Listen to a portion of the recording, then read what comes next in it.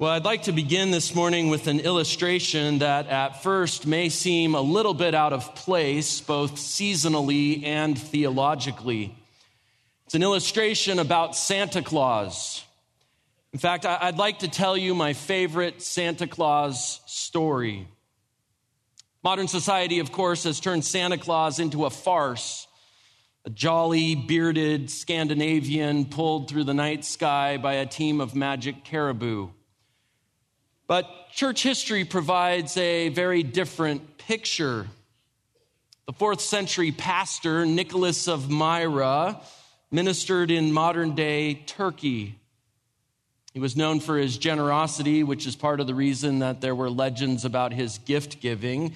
And eventually the Roman Catholic Church canonized him as a saint, and he became known as Saint Nicholas, and he was the patron saint of Dutch sailors, who called him Sinterklaas, and that's how it came into English as Santa Claus.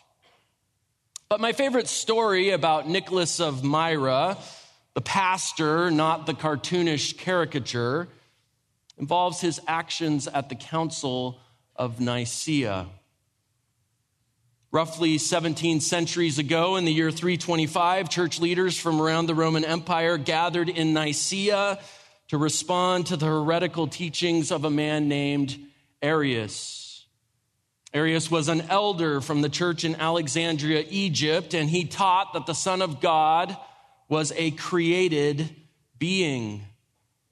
Arius denied the eternality of the Lord Jesus, and because he is not eternal, Arius claimed, he is not equal to the Father, and therefore, in fact, is of a different substance or essence from the Father. In short, Arius denied the deity of Christ. The blasphemy of Arius sent shockwaves throughout the Roman world, and so in the year 325, Emperor Constantine convened the Council of Nicaea to deal with the controversy. More than 300 bishops attended the council. They traveled to Nicaea with their presbyters and deacons in tow. I know it was different, but I kind of picture it like a shepherd's conference.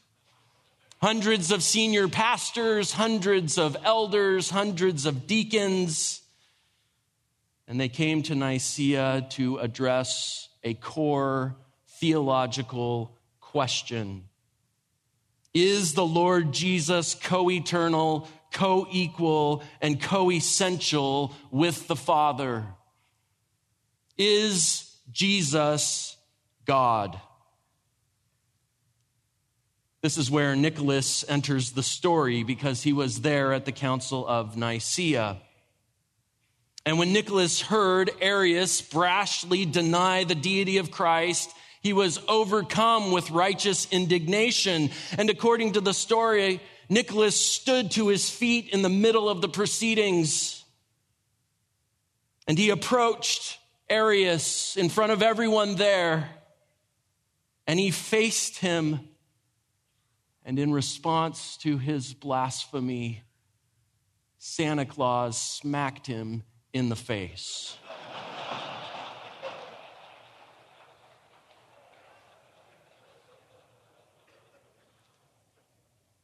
Nicholas actually got in quite a bit of trouble for doing that because Constantine was not about to let his council turn into a riot.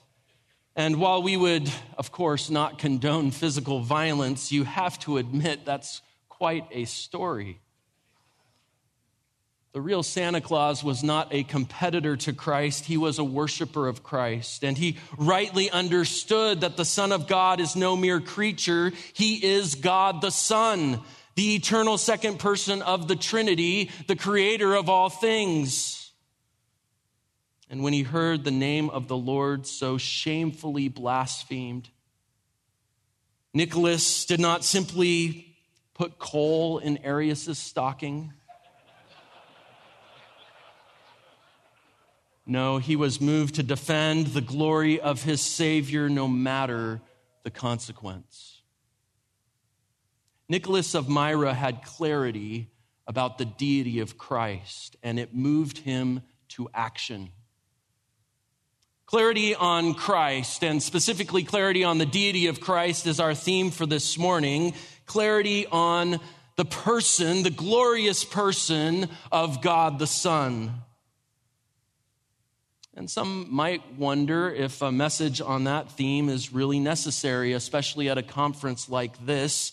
And I would contend that it is, especially since a right understanding of the person and work of the Lord Jesus is essential to the Christian faith. Sadly, there are many, like Arius today, who persist in the error of rejecting the cardinal doctrine of the deity of Christ. And we might think immediately of religious groups like Muslims or Unitarians or Jehovah's Witnesses, each of whom claim some level of belief in Jesus, and yet all of whom deny that Jesus is God. But there are also examples, heartbreaking examples, that hit closer to home. I know of friends in pastoral ministry who have had to discipline elders out of their church at great personal cost because there were elders who had denied this doctrine. I know of Bible professors, even at theologically conservative institutions, who have had to be dismissed because they began to question and undermine the deity of Christ. And I am aware of popular pastors and authors whose names you would all recognize, who have affirmed this doctrine in both their sermons and their books, only later to walk away and abandon it all in unbelief. These examples serve as a warning to us. Brothers, let us not approach a subject as sublime as the majestic and glorious person of Christ with an air of familiarity or indifference, lest we find ourselves profaning the profound. To gain clarity about Christ, to see him through a biblical lens, is to become more like him through the power of his Spirit, who reveals him to us and who molds us into his image. It is to behold him with greater focus as we fix our eyes on him with joy and bow our hearts before him in worship. And as we begin to dig into this glorious theme this morning, I would invite you to take your Bibles and turn to Matthew chapter 3. Matthew chapter 3. It'll take us a little bit to get here this morning, but we will be looking at Matthew 3 in a few moments. There are, of course, many places in Scripture we could go to discover and to defend the doctrine of the deity of Christ. After all, we affirm this doctrine not because of some 4th century church council, but because this truth is clearly revealed in the Word of Christ by the Spirit of Christ. By way of an introductory overview, let me just quickly highlight 10 passages that affirm the deity of Christ. Isaiah 9:6 is that great prophecy about the coming Messiah, which explains that his name will be Mighty God, a clear reference to his deity 7 centuries before he arrived in Bethlehem. In the New Testament, Matthew 1:23 confirms that the Messiah will be called Emmanuel, whose name means God with us. The baby in the manger is God in human flesh. The familiar words of John 1:1 reinforce this truth. In the beginning was the Word, and the Word was with God, and the Word was God. Later in John 20, verse 28, we hear the words of Thomas in the upper room as he beholds the resurrected Christ and exclaims, "My Lord and my God." In Acts 20, verse 28, the Apostle Paul encourages the Ephesian elders to shepherd the church of God, which he purchased with his own blood. The unmistakable import of Paul's statement is that the one who redeemed his church on the cross was none other than God in human flesh. Colossians 2:9 reiterates this point when it says of Jesus that in him all the fullness of deity dwells in bodily form. And in Titus 2:13, speaking of Jesus' return, Paul notes that believers are looking for the blessed hope and the appearing of the glory of our great God and Savior, Christ Jesus.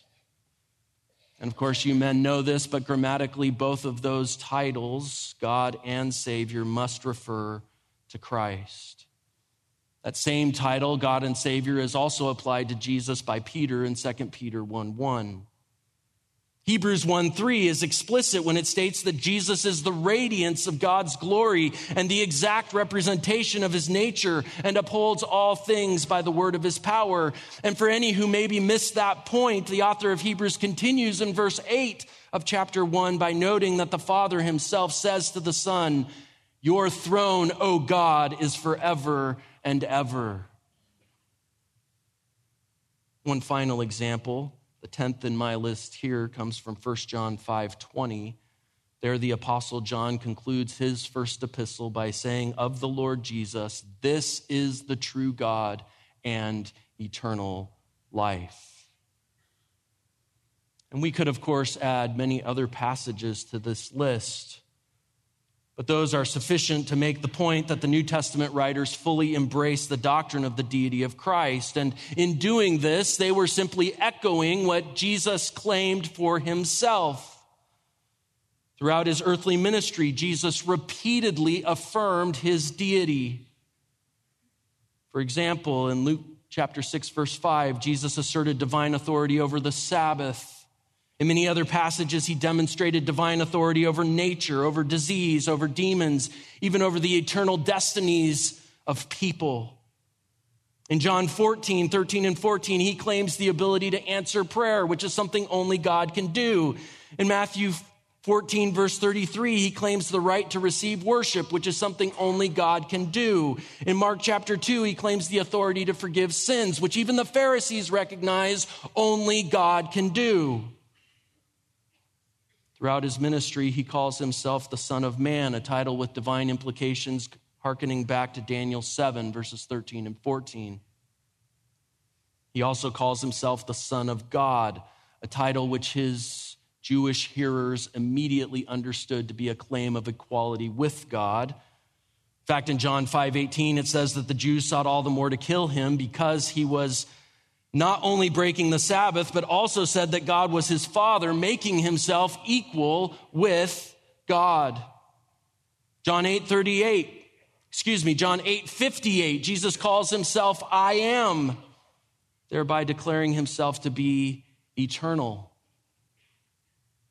In Matthew chapter 13, Jesus claims that God's angels are his angels. In Matthew 24, that God's elect are his elect. In John 17, verse 5, he claims to have shared the Father's eternal glory. And in John 14, 9 and 10, he asserts his own absolute unity with the Father, such that he can tell his disciples, if you've seen me, you've seen the Father. So it's no wonder that the rest of the New Testament affirms that Jesus is God, because the biblical writers are simply reiterating the very claims that Jesus makes for himself.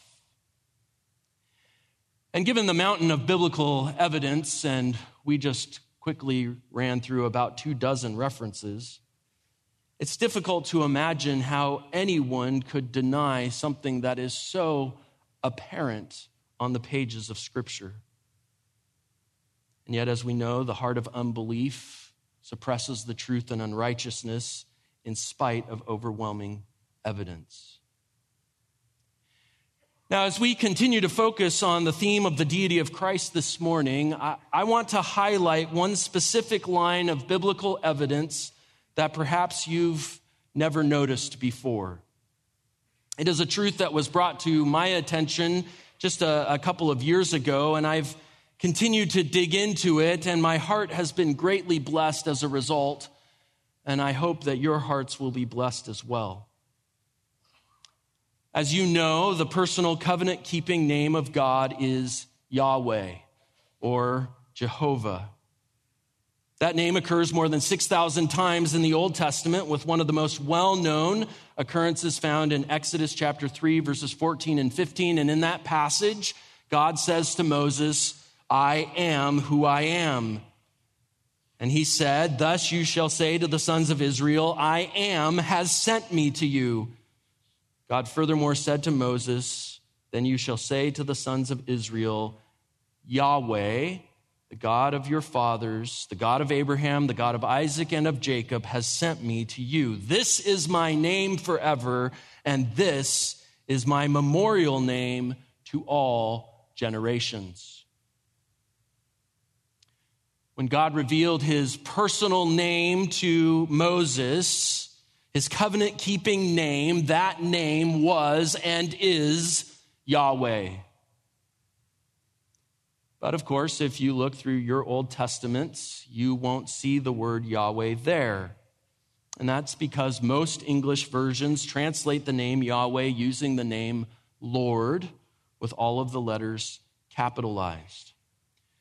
Now, I know you know this, but when you see the word Lord, capital L and then lowercase O-R-D, it's translating the Hebrew title Adonai, which means master.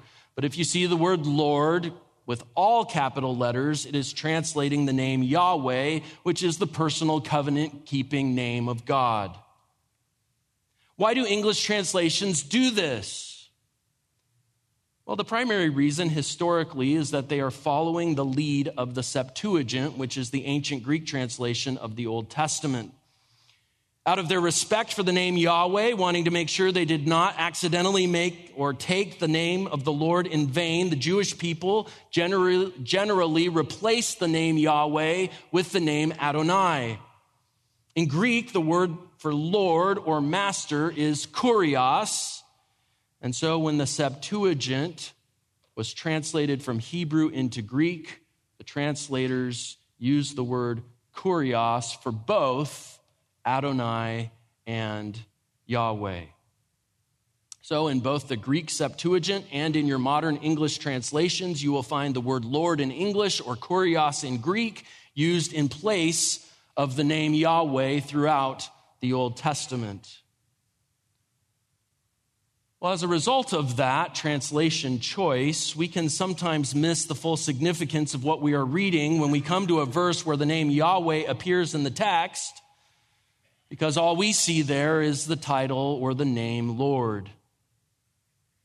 But if we dig a little deeper into the text, we will be richly rewarded. Because here's the thing, and this is the big idea of my message this morning.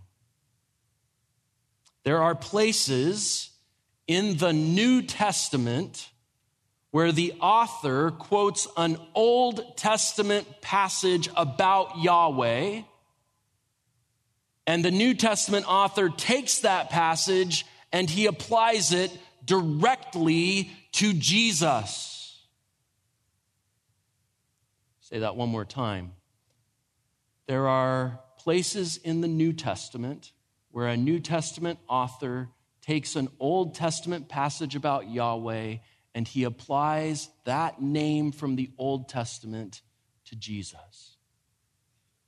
In other words, in affirming that Jesus is God, the New Testament writers not only use the Greek word theos for God, they also cite passages where the name Yahweh is used, translated as kurios in Greek, and ascribe those passages and that name to Jesus. Well, this is a wonderful truth, especially in light of the errors of groups like Jehovah's Witnesses, who put a wall of division between Jehovah and Jesus. The New Testament does the opposite. Jesus is Jehovah. In the same way that he is God, very God, the second member of the Trinity, God the Son, co-eternal, co-essential, co-equal with the Father. And so just as we might say that the Father is God and the Son is God and the Holy Spirit is God, so we might also say that the Father is Yahweh and the Son is Yahweh and the Spirit is Yahweh. This is the glorious truth of the Trinity. Yahweh is the name of the triune God. This morning, then, we are going to look at 4 places in the New Testament where an Old Testament passage about Yahweh is quoted and then directly applied to Jesus. There are other passages where this affirmation is implicit, but the 4 passages we will consider this morning are explicit in declaring this truth. They are the 4 most explicit in making this point. Consequently, they provide another compelling witness to the deity of Christ. And I'll acknowledge up front that this is going to take a little bit of work on your part because we'll be turning to a few different places. Probably will borrow Abner's term from yesterday that this is a lerman, part lecture, part sermon. So I do hope you've had your coffee. But I am convinced that the investment of time and energy will be worth it because there is no subject more glorious than the person and work of the Lord Jesus Christ. And he is the object of our study from the New Testament and the Old Testament this morning. So let's look at these 4 places in the New Testament where an Old Testament passage about Yahweh is directly applied to Jesus. And in these places, we'll see the deity of Christ highlighted with reference to 4 different aspects of his person and work. And the first of these 4 passages is in Matthew chapter 3. Here in Matthew chapter 3, we see that Jesus is declared to be Yahweh in reference to his arrival as the promised Messiah. Or to say it another way, Matthew chapter 3 shows us that the coming Messiah is Yahweh. The coming Messiah is Yahweh. Matthew chapter 3 describes the ministry of John the Baptist, the forerunner of the Messiah. The chapter opens there in verse 1 with these words. Now in the days of John the Baptist came preaching in the wilderness of the Jordan, saying, "Repent, for the kingdom of heaven is at hand." For this is the one referred to by Isaiah the prophet when he said, "The voice of one crying in the wilderness, make ready the way of the Lord, make his paths straight." Verse 3, Matthew quotes from Isaiah chapter 40, verse 3. And he applies that Old Testament text to the ministry of John the Baptist. In fact, all 4 gospel writers apply this text to John the Baptist. And if we were to keep reading in Matthew chapter 3, we would discover that John understood that he was not the Messiah, but rather that he was the one called to prepare the way for the Messiah. But I want you to notice something there in verse 3. The word Lord is of particular significance for our study this morning because, again, verse 3 is a quote from Isaiah 40, verse 3. And in Isaiah 40, the word for Lord is Yahweh. This is quite a thing to consider. After 400 years of silence in Israel with no prophet since Malachi, there appears in the Judean wilderness this prophetic figure of John the Baptist. He lives in the desert, dresses in goat skins, eats locusts for lunch. And as he preaches against the hypocrisy of the religious leaders, the people want to know who he is, and they ask him who he is. And according to John 1, verse 23, John himself answers them by citing Isaiah 40, verse 3. "I am a voice of one crying in the wilderness, make straight the way of Yahweh." And of course, because he's quoting from a well-known text, his audience would have recognized that connection immediately. As the forerunner to the Messiah, John was called to make straight the way for the Lord. What an amazing statement for Matthew and the other gospel writers to make about not only John the Baptist, but about the one to whom John the Baptist pointed, the one who is coming, the one for whom John was called to prepare the way. This is none other than the arrival of Yahweh himself. And the final line of verse 3, make his path straight, is actually a slight variation from the Septuagint's rendering of Isaiah 40, verse 3. The original says, make the paths of our God straight. So the pronoun his in Matthew 3 is a reference to God. Again, affirming the deity of the Messiah who is to come. How incredible it is to consider the implications of this truth. In the Old Testament, Yahweh not only promises to send the Messiah, the one who will defeat Satan and deliver sinners, but Yahweh himself fulfills that promise by coming to earth to pay his own penalty and satisfy his own standard.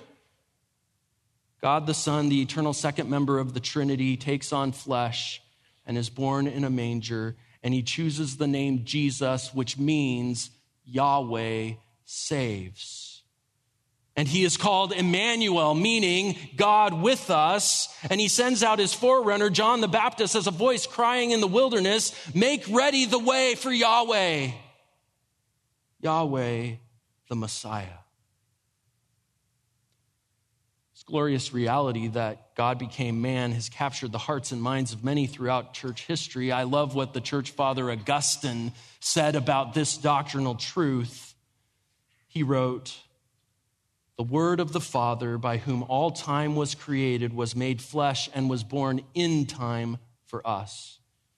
He, without whose divine permission no day completes its course, selected one day for his birth.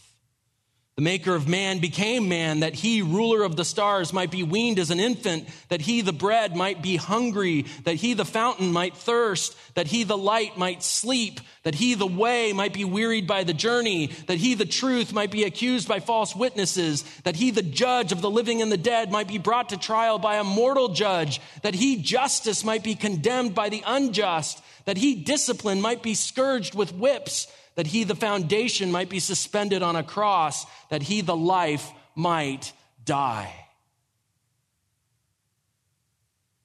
The Son of God became the Son of Man.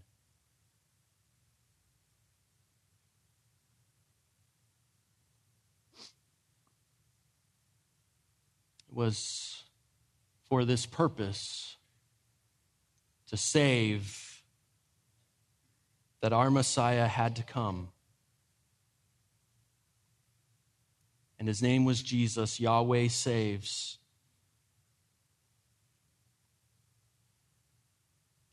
And it had to be him. Because who could pay the infinite debt of sin that was owed to God except for God himself?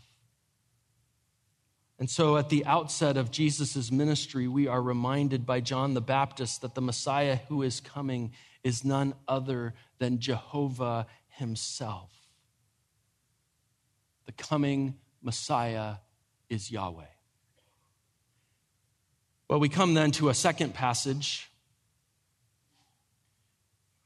A second passage in the New Testament where the author uses an Old Testament text about Yahweh and applies it directly to Jesus. And that passage is Romans chapter 10. Romans chapter 10. So please turn there with me, and we will look specifically at verses 9 to 13. This is a very familiar passage of Scripture, and here in Romans chapter 10, verses 9 to 13, we see another aspect of the work of Christ that is emphasized. Jesus is declared to be Yahweh in reference to his work as the risen Savior. Or we might say it this way, that the conquering Savior, the one who conquers sin and death and hell at the cross and rises victorious from the grave, the conquering Savior is Yahweh. Look with me at Romans chapter 10, starting in verse 9. If you confess with your mouth Jesus as Lord and believe in your heart that God raised him from the dead, you will be saved. For with the heart, a person believes, resulting in righteousness, and with the mouth he confesses, resulting in salvation. For the scripture says, whoever believes in him will not be disappointed. For there is no distinction between Jew and Greek, for the same Lord is Lord of all, abounding in riches for all who call on him. 4, verse 13, whoever will call on the name of the Lord will be saved. And of course, in this well-known passage, we have a clarion call to embrace the risen Christ in saving faith, to confess him as Lord, because all who call on him will be forgiven and justified and saved eternally. As we noted earlier, the word Lord used throughout this section is the Greek word kurios. And the word kurios can simply mean master, and Jesus, of course, is our heavenly master. But Paul has more in view in this passage than just that.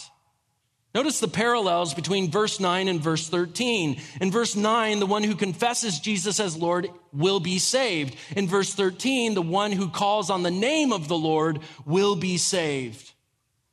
And in the context, Paul is speaking about the same Lord in verse 9 as he's describing in verse 13. This is the one Lord over all, whom he mentions in verse 12. But again, you'll notice in verse 13 that Paul is quoting from an Old Testament text. This is from Joel 2:32. And in Joel 2:32, the word translated Lord is Yahweh. In this context, then, Paul is using the word Lord against that Old Testament backdrop, which means if we look back at verse 9, Paul is telling his readers, in essence, if you confess Jesus as Yahweh and believe in your heart that God raised him from the dead, you will be saved. For whoever calls on the name of Yahweh will be saved. Now, to be clear, this in no way diminishes the lordship of Jesus Christ. In fact, it intensifies it. Jesus Christ is our master, our Lord, our King, our sovereign, our God. Conversely, we are his slaves, his servants, his subjects, his vassals, his very possession. To confess him as Lord is not merely to let certain words pass through your lips. It is to speak those words as a declaration of allegiance to him. Having repented from sin and turned to him and having embraced him as the risen Savior who conquered death and sin for us. This early Christian confession there in verse 9 stood in stark contrast to the common declaration of Roman pagans that Caesar is Lord, which was in keeping with their view that Caesar himself was a divine figure. Over against that, Paul says, no, we do not affirm the divinity of the Caesars. Rather, as Christians, we affirm the deity and sovereign lordship of Jesus Christ. So to confess Jesus as Lord is to submit to his absolute authority in everything, not only because he is our heavenly master, but because he is God. How interesting to consider this text in light of groups like the Jehovah's Witnesses. Because the implications of this verse are clear. Unless you confess Jesus as Jehovah, you cannot be saved. So to deny that Jesus is Lord in the full sense that Paul intends here in this passage is to deny the truth about who Jesus truly is. And of course, in 1 Corinthians 12:3, we learn that it is only through the power of the Holy Spirit that anyone can genuinely and sincerely confess that Jesus is Lord. And that is because the Holy Spirit is the one who does the work of regeneration in the heart, bringing life to dead hearts and sight to blind eyes. The conquering Savior, the risen Lord, victorious over sin and death and hell, is Yahweh, and only those who embrace him in saving faith will be saved. So in Matthew chapter 3, the coming Messiah is Yahweh. In Romans chapter 10, the conquering Savior is Yahweh. Brings us to a third New Testament passage to consider this morning. Another place where a New Testament author uses an Old Testament passage about Yahweh and directly applies it to Jesus. If you could turn 5 books to your right to the book of Philippians, chapter 2, Philippians chapter 2, here we have another very well-known text. Philippians chapter 2, verses 9 to 11. And here in this passage, we find another specific aspect of the person and work of Christ highlighted. Here, the New Testament declares that Jesus is Yahweh with reference to his exaltation as the ascended Lord. Or we might say it this way, the cosmic, meaning universal, the cosmic King is Yahweh. The ascended Lord is Yahweh.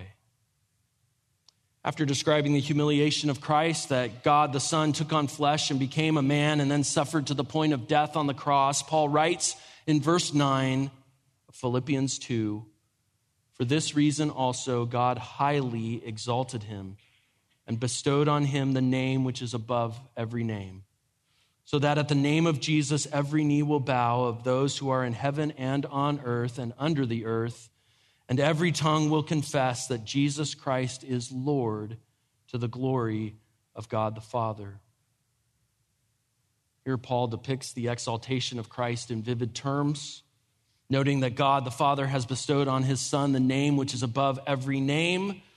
And what name is that? Verse 11 answers the question. The name is Lord. And what does Paul intend by his use of kurios here in Philippians chapter 2? Well, to answer that, we have to look back at the words of Isaiah in Isaiah 45, verses 18 to 25. Listen as I read some from Isaiah 45. Verse 18, "For thus says Yahweh, who created the heavens. He is the God who formed the earth and made it. He established it and did not create it a waste place, but formed it to be inhabited. I am Yahweh, and there is none else." Verse 21 of Isaiah 45, "Who has announced this from of old? Who has long since declared it? Is it not I, Yahweh? And there is no other God besides me, a righteous God and a Savior. There is none except me. Turn to me and be saved, all the ends of the earth. For I am God, and there is no other. I have sworn by myself, the word has gone forth from my mouth in all righteousness and will not turn back." Isaiah 45:23, "that to me every knee will bow and every tongue will confess. And they will say of me, only in Yahweh are righteousness and strength. And men will come to me, and all who were angry at him will be put to shame. In Yahweh, all the offspring of Israel will be justified and will glory." This is amazing. In Isaiah 45:23 and 24, it is Yahweh who says, "To me, every knee will bow and every tongue will confess." This is after multiple times in the passage saying, "There is no one else besides me." And he says, "They will say of me, only in Yahweh are righteousness and strength. And in Yahweh, all the offspring of Israel will be justified and will glory." These are amazing words. And in Philippians chapter 2, the Apostle Paul is fully aware of that context. In Isaiah 45, as he quotes from verse 23 in verse 11 of Philippians 2, and he applies that to Jesus. It is Jesus to whom every knee will bow. It is Jesus about whom every tongue will confess. And what do they confess? They confess that he is Lord, which in the light of the context of Isaiah 45 can only mean that they will confess that he is Yahweh. In Isaiah 45, the content of that confession is that righteousness and strength and justification and salvation are found only in Jehovah. There is no Savior except for him, and at his name every knee will bow. Now, lest there be any confusion, Paul explains that the exaltation of Jesus is to the glory of God the Father, because when one person of the Godhead is honored, each member of the Trinity is also honored, Father, Son, and Holy Spirit. In fact, it is impossible to make sense of this text apart from the doctrine of the Trinity, because Isaiah 45 is unmistakably clear that there is no other God besides Yahweh, no other Savior besides him, no other Lord who receives homage and worship, no other before whom every knee bows and every tongue confesses. But in Philippians 2, both the person of the Father and the person of the Son are highlighted. And it is the Son who receives the homage from bowing knees and confessing lips, even though the Father is also glorified as a result. And though he's not mentioned in these specific verses, the person of the Holy Spirit, of course, is also in the context, Philippians 2:1, Philippians 3:3. And so we come face to face with the glorious reality of the Trinity, that there is only one God, and yet there are three persons within the Godhead, Father, Son, and Holy Spirit, which is why Isaiah 45 can emphasize Yahweh's absolute exclusivity, while Philippians 2 highlights the respective roles of the Father and the Son.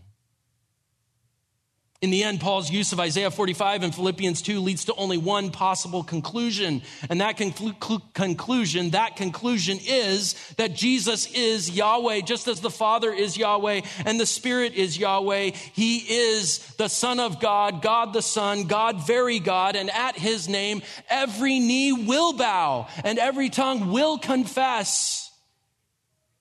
And they will confess that he is Lord.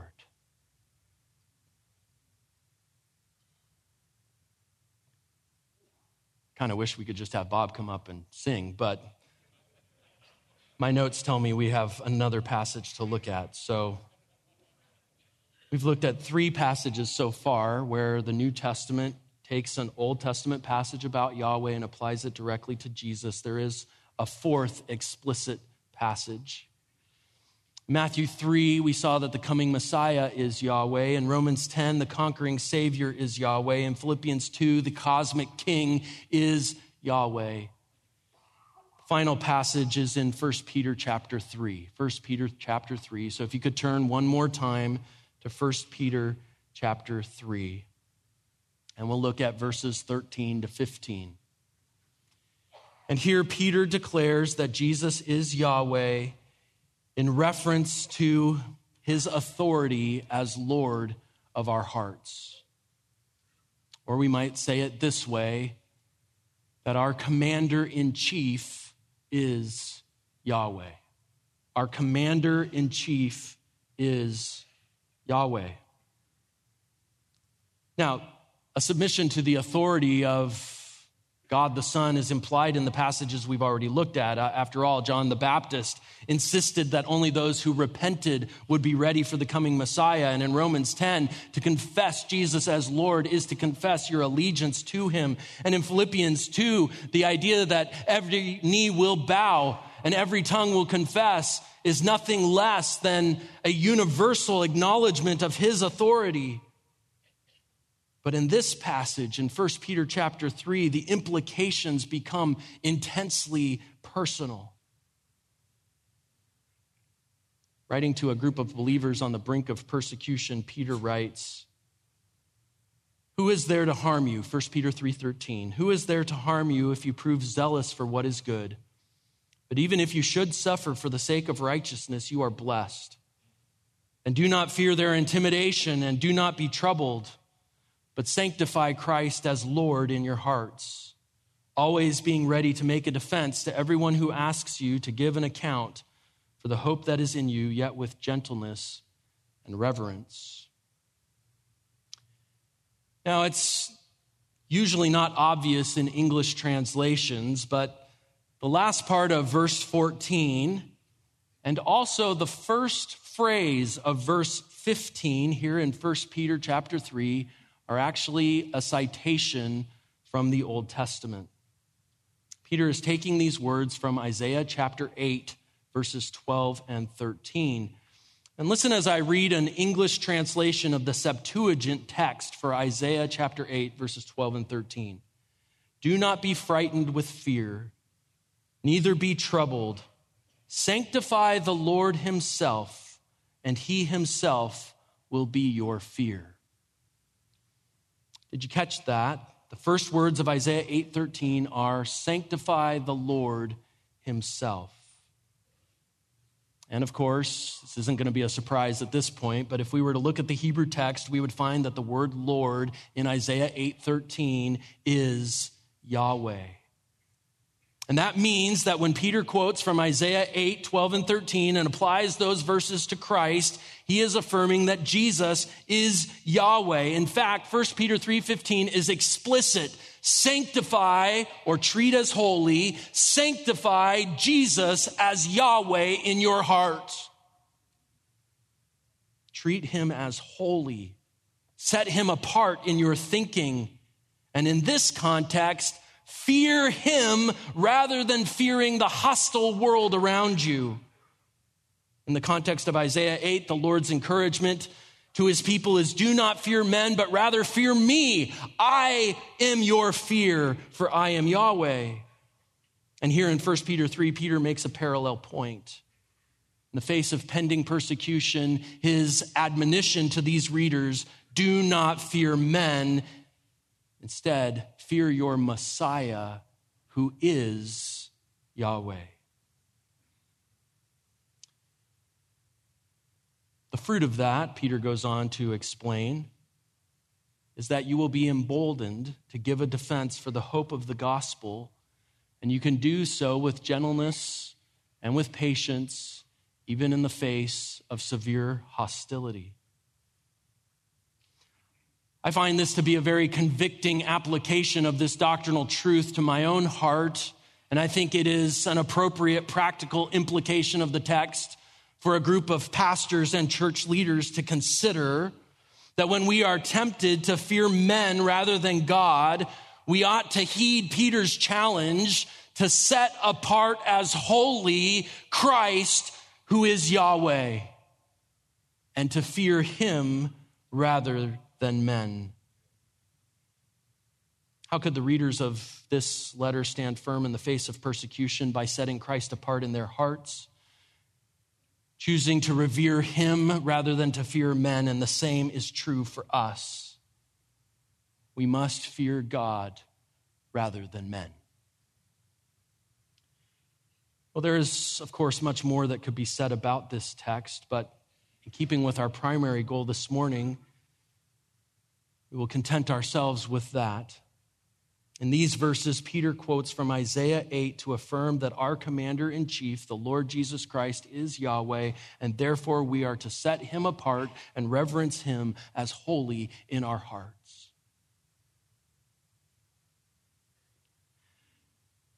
Well, this morning has been a bit of a journey through a lot of different texts. And I considered even beforehand with some fear and trembling the reality of a topical message at a shepherd's conference. But this morning we have considered 4 New Testament texts, which on the surface may not seem directly related. Yet they are the 4 clearest examples in the New Testament of a biblical author taking an Old Testament text about Yahweh and applying that text directly and explicitly to Jesus. And considered from that perspective, they are not random at all. Together they provide yet another compelling witness to the doctrine of the deity of Christ. Matthew 3 uses the words of Isaiah 40 to show us that the coming Messiah is Yahweh. And Romans 10 uses the words of Joel 2 to declare that the conquering Savior is Yahweh. And Philippians 2 uses the words of Isaiah 45 to exclaim that the cosmic King is Yahweh. And 1 Peter 3 uses Isaiah 8 to remind us that our commander-in-chief is Yahweh. What a glorious truth. The New Testament declares Jesus to be Yahweh, to be Jehovah, God, very God, co-eternal, co-equal, co-essential with the Father. And so it's not surprising that the New Testament writers gladly ascribe to Jesus the honor and glory and worship reserved for Yahweh alone. As I was reflecting on these truths, I remembered a time as a kid growing up when some Jehovah's Witnesses came to our front door. I was probably 10 or 11 years old at the time. And my dad, some of you know my dad because he worked here at the Master's Seminary for many years. My dad answered the door, and there was a man and a woman and a young boy about my age. They were standing there on our front porch and inviting us to their local Kingdom Hall. And I was in the living room watching this all go down with great intensity and suspense in my own heart. My dad spoke briefly with two adults, and then he asked them if he could say something to the young man who was standing there. And if you know my dad, he is honestly one of the most gracious people you will ever meet. Well, the man and the woman consented to my dad's request to say something to this young boy. Again, he was about my age, and my dad looked at him and he asked him, "Son, do you know what the Bible says about these people who are standing here with you?" And the young man kind of stood there quietly. I think he maybe shook his head a little bit. And then my dad said words I will never forget. He said, "The Bible says that it would be better that a millstone were hung around their necks and they were drowned in the ocean than that they would lead a little one like you astray." Well, they scurried down the sidewalk pretty quick after that.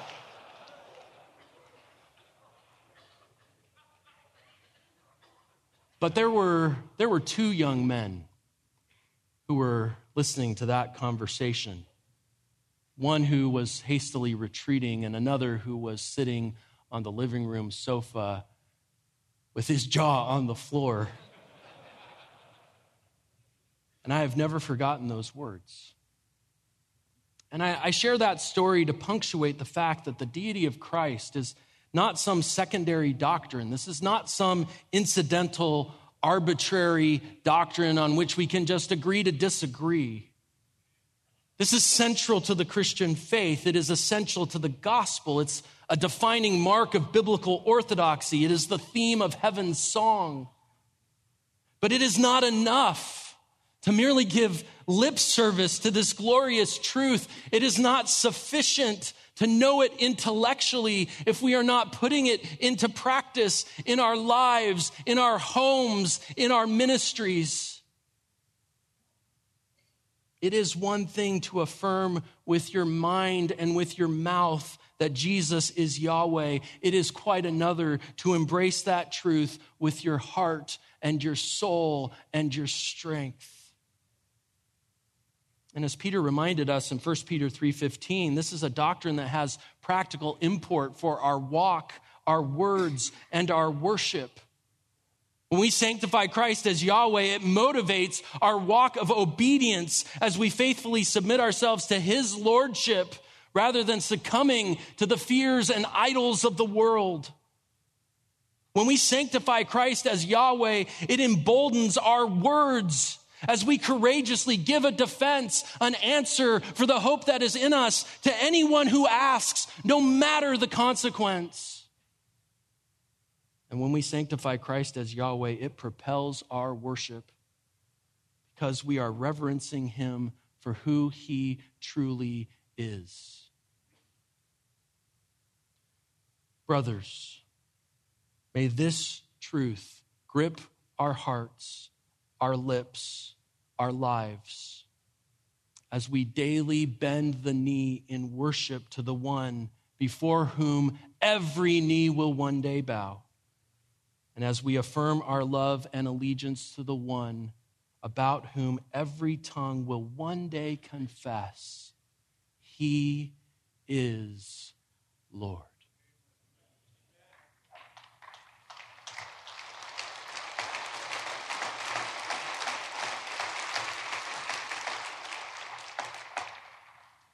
Let's pray. Father, we are humbled by the reality of this truth.